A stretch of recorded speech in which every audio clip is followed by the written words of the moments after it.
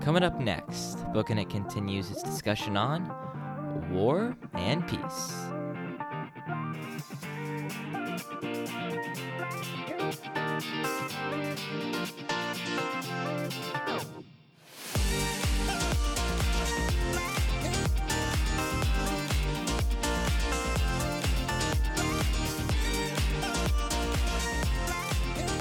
Welcome back to Booking It. I'm, of course, your humble and eloquent host, Mr. Cooper Cobbs, and joining me today is my good friend, Mr. Tanner Lewis. How you doing, Tanner? I'm doing fine. Thank you for asking. Absolutely. How's your summer been, Tanner? How's it going? It's been good. Lots of work. Lots of work. Yeah. At Chick-fil-A? Yes, at Chick-fil-A.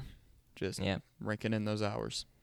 Yeah, me and Tanner are hard at work on our project that's taking forever, but hey, when that's done, we'll be cranking out the dough. Lots of money that come from those. Yep. On a side note, I think... Yes, no, it happens. On a side note, I think this is the first time I've had to say continuing its discussion on in a long time. We haven't had to split up episodes in forever. I want to say the last time was Pride and Prejudice, which is way back in, November, if not earlier. That's crazy. Yeah. But hey, War and Peace, it needs to be split up, okay? I've been reading since, mid-May, and I'm only 800 pages through of 1,100 pages. And I gotta tell you, 800 pages is good 2 to 3 times longer than your average novel. And it's a little disheartening to only be a little over 2/3 of the way through. So, there's that. At any rate, Tanner, if you saw the Patreon post, now has a physical copy of War and Peace. The correct way to go. It looks really sick. It does look really good. It's a good copy. Amazon, my best friend. Yep. I love Amazon. You can get really addicted to buying really nice books on Amazon because that's me. I spend 4 hours looking for the really good looking ones. Yeah. And then when they come in and look crappy, I get really mad and return them. Well, it's because it's Amazon.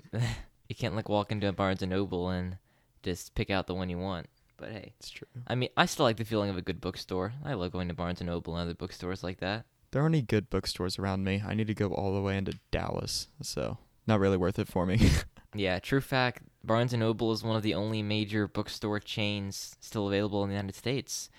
You got half-price books, Books A Million, and that's about it because of lack of readership in the Amazon. Those aren't even good bookstores. Half-price books is good for certain things. Barnes & Noble is the only, good one still out there. Yeah, it's true. There are cute, they're the mom-and-pop bookstores that are fun. There are, but they don't have all the books that you're going in to look for. That's my problem with bookstores. If I want to find a book, it takes me too long to you know what I mean? It's easier to just pull up a search bar on Amazon and find it. It is. It's so easy. It's 2.5 seconds search and then hit buy now. It's there in 2 days. I just saved myself time and money. And Tanner, you know what else is easy? It's to forget about talking about baggage last episode. Because we completely forgot to do that. That's right. So I guess we should start off this episode talking about War and Peace with some baggage. So Tanner, what's your baggage with War and Peace? Cooper said that he was going to read it. I thought it sounded like a good idea, so I went and bought it. But come on, baggage is not the process of reading it. You had heard of War and Peace before. Yeah. Charlie Brown. What is it, the Peanuts movie? The Peanuts movie, yeah. Yeah. Leo's Toy Store by War and Peace. Yep. I'd heard of it there, and then my mom's uncle had read it, and so. Oh, really? His story is it took him 3 years. So. Yeah, as it should. I was like, oh, I can't believe it. There's no way that took him 3 years. Here I am, halfway through part 2. Yeah. Halfway through part 2, about 2 months in. Yep. Just dying over here. Yeah, well, the thing is, it's not necessarily a hard read per se, as in, it's not too dense for a classic novel, in my opinion. But the size is intimidating, and there's no plot to keep you going.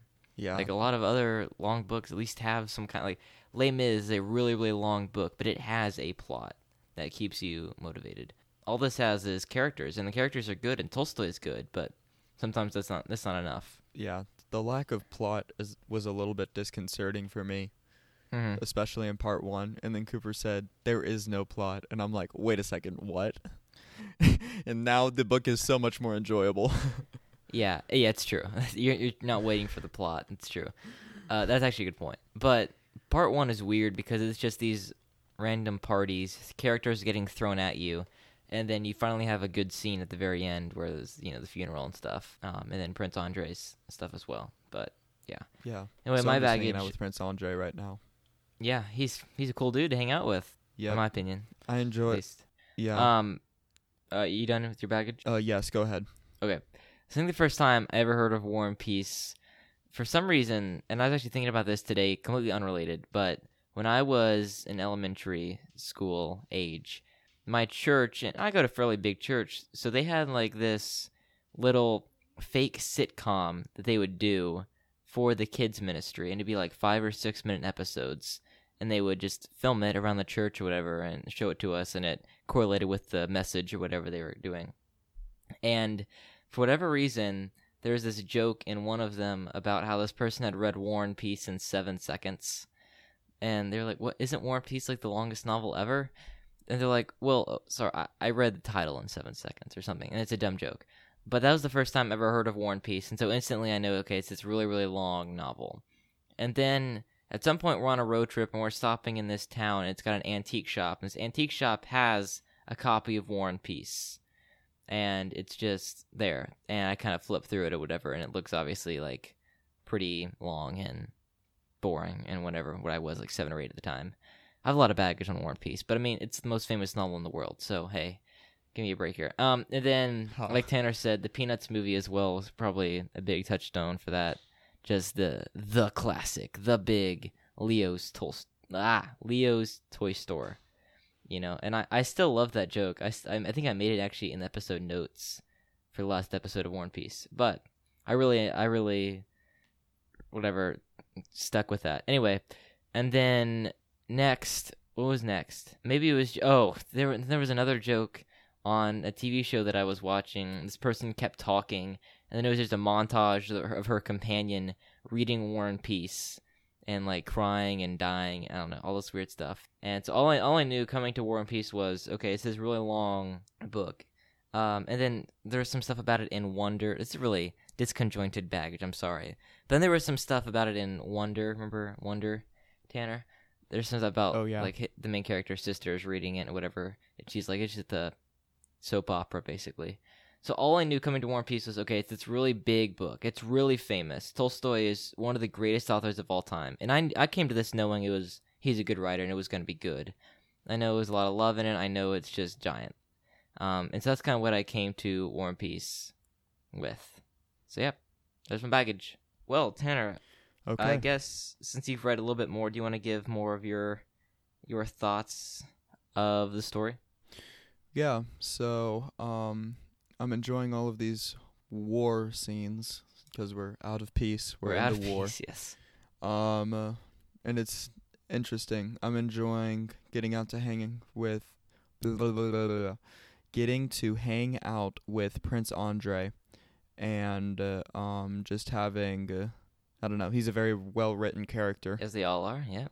All of them are, unlike plot master J.R.R. Tolkien, just absolute terrible characters. I wouldn't say Tolkien has terrible characters. Just they're mostly flat. Like the side character, some of them are just mostly flat. I mean, and they don't have a lot of character growth. But I like Tolkien's characters. They're not terrible characters, I would say. Yeah, here's my only thing about Tolkien's characters: they have no character. Yeah. Fair enough. I mean, Sam gets 1 or 2 characters, like the fat, funny guy who likes food, and he's really, really loyal, and you'll come to love him. And then Aragorn is just the king who's gonna do whatever it takes to get the thing done. And then Gandalf is the old mentor. And then Legolas is the guy with the bow and arrow, and Gimli is the guy with the axe. And people just get these like one characteristics, but other than that. But yeah. I mean, for Prince Andre, we have, to bring it back to War and Peace, he has so many more character traits than all of Tolkien's characters. Yeah. They jump off of the page for Andre, and then for Tolkien, you have to be like, you have to read it 3 or 4 times to realize that there are none. I mean, like, it's not to say you love aren't. Sam, you love Frodo, you love Gandalf, you love everybody. It's just the more and more you read it, you realize you don't necessarily read it. You do for the love characters. everybody because there's no reason to hate them. It's because Sam's a good guy. Tanner, don't beat up on Lord of the Rings. It's because Sam's great. I'm sorry. Hey, come at me. Sam is the best sidekick character in literature. Come at me. Okay, I digress. Okay, good. Anyway, yeah, Andre's a lot of fun, especially in the beginning parts. Yeah, and like you said, he's a well-drawn character. There are so many times in War and Peace where, like, if I normally cry, I would cry, but I don't. I'm not a crier, you know. And a lot of that stuff focuses around Prince Andre's family, just the tragedy of his father and his sister, and you can picture everything, the tension. You can picture this old man who was once a war hero or whatever, and now is just a grumpy old man who needs to die but won't yet. And then there's this frail sister who's very religious, and you can just picture her. And then there's Andre, who's just trying to be happy, essentially, and failing. Failing, but trying it. Yeah. Trying nonetheless. Yeah, I mean, that's really... All the characters in War and Peace are trying to be happy. That's really what Tolstoy wants you to know. All these characters are trying to be happy. We'll see what happens to some of them if they become happy or not. Yeah, don't spoil over here. I'm not. Like, the only plot there is about the characters. It's true. Like, the characters are... And actually, we were talking about it earlier. Let's talk about it again.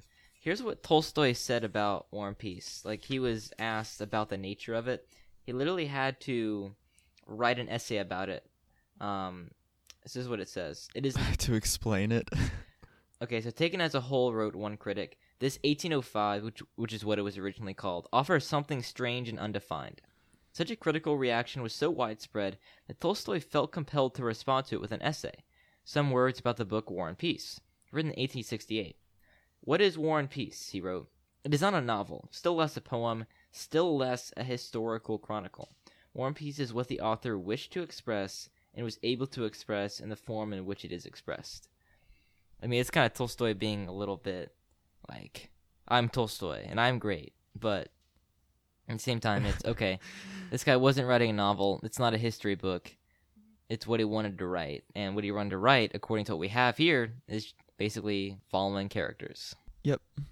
And hey, it's good. Honestly, though, I love that quote. I'm gonna need that. Yeah, it might be in the introduction to your book. That's just... It's in the introduction to mine. I'll send you a photo if it's not. It might need to... That's what you should have put on your Patreon post. That one that you just did. Oh, yeah? What is it? Your whatchamacallit thingy? Thingy, Whatever. yeah. Yeah. The story that's not a story. This is not an essay, not really a story. It's not like a... It's what I wanted to say. It's what the author it's what intended the it to be. Intended it to say. Yes, that's correct. Silences all critics immediately. Yeah. Honestly, Come though, at me, bro. I think more authors need to understand that.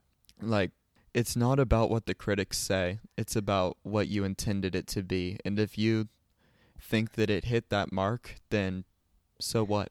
Like, why should you care what they think? Well, and like, especially for... Go ahead, sorry. Especially for some of the more like some of C.S. Lewis's stuff. Like, it's what I intended it to be. It met its goal.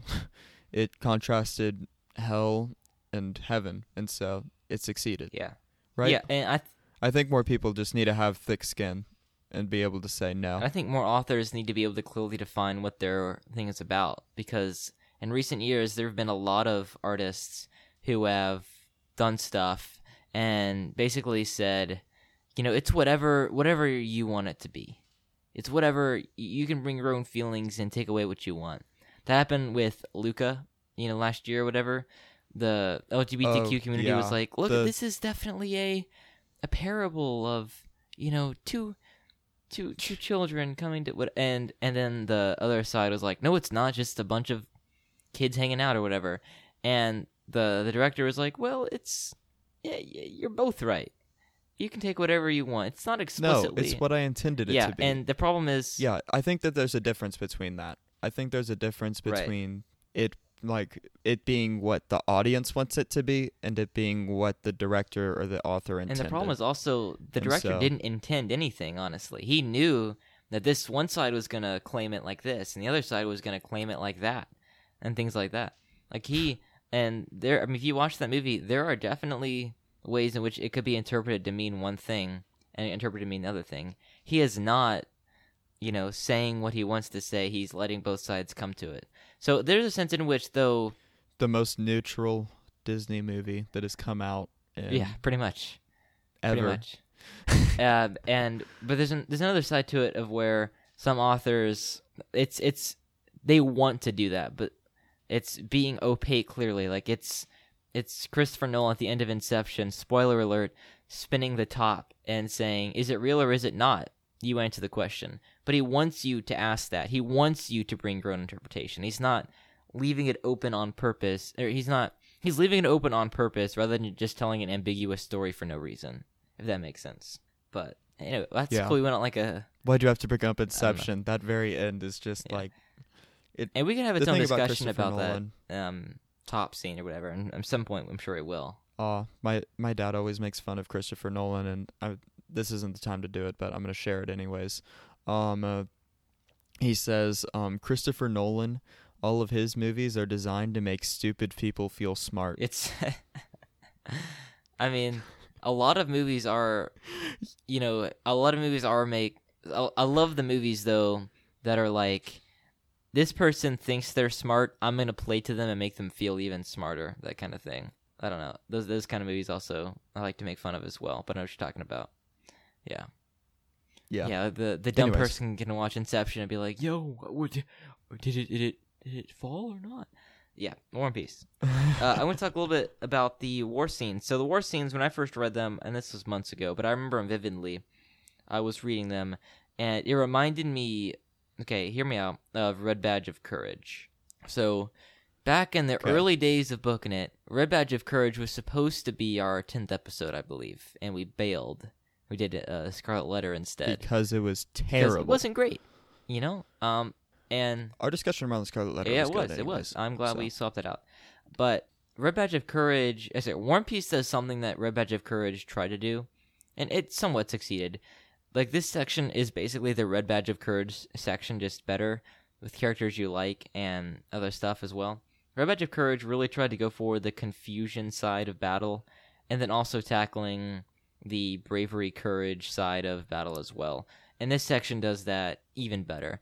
Like, when you're reading this, all you can see is smoke. You can feel the smoke around you. You can see the smoke. You can feel the confusion.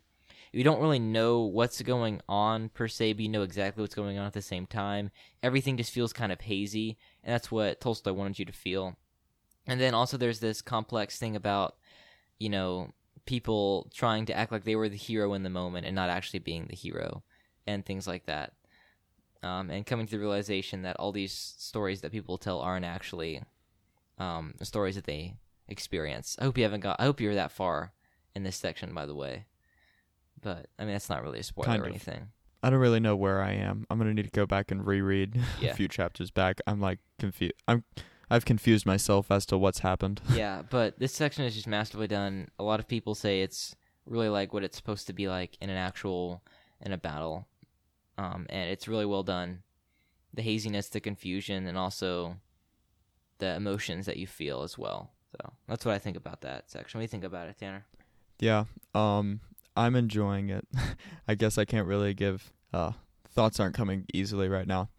I'm enjoying the hanging out with Prince Andre, I guess is all I can really come up with. I'm enjoying getting to ride around on a horse with him and see all of these generals saying this and saying that, and just the confusion of him running around like a madman as an assistant or whatever he's called. Yeah, and Andre's a good character to kind of cut through everything to see what's really going on as well as you're doing it. Yeah. Yep. All right, anything else to say about War and Peace in general or the section that you just finished? Not that I can think of. All right.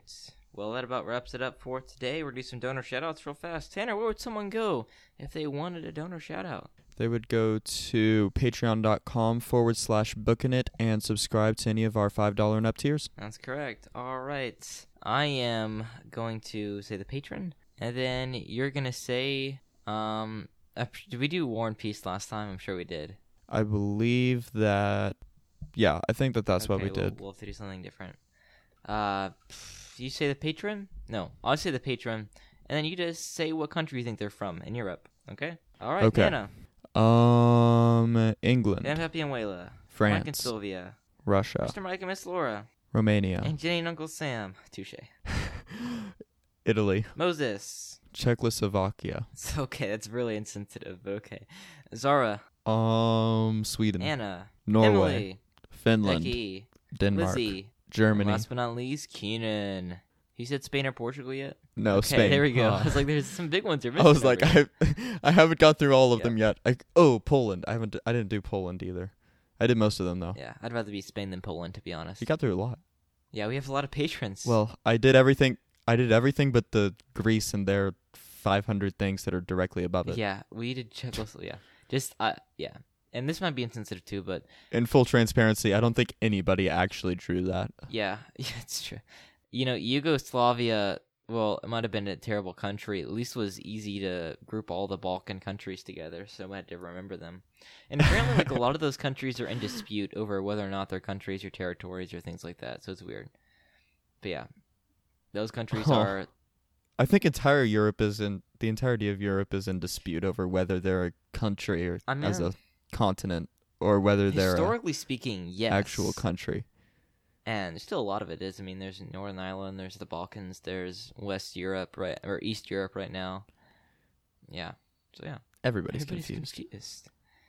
Except for the great U.S. Oh, I guess Ukraine's in Europe as well. But that would have been very insensitive. So it's true. Hey, we stand with Ukraine on this podcast. All right. We do. We stand with Ukraine. We do.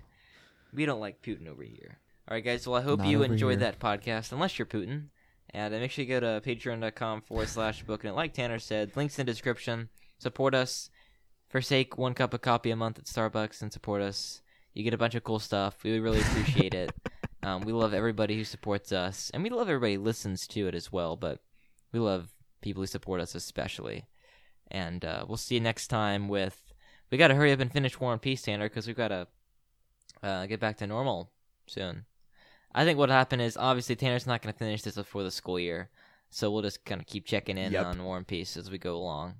But I'll be done soon, hopefully. Yeah, we'll see. We'll check the progress report. You know what? We'll make a progress bar. Report. I'm going to make a progress bar for you guys. All patrons expect a progress bar. Oh, man. I'm going to keep Tanner accountable over here, guys. Yeah, anyway. No, it's just going to be an incentive. Behind the scenes, we're working on creating a book list. We're going to meet together and create it. It's going to be a lot of fun. We got exciting things planned for next year. Again, thank you for listening, and we're looking forward to be back on our regular schedule soon. Until next time. Keep on booking it.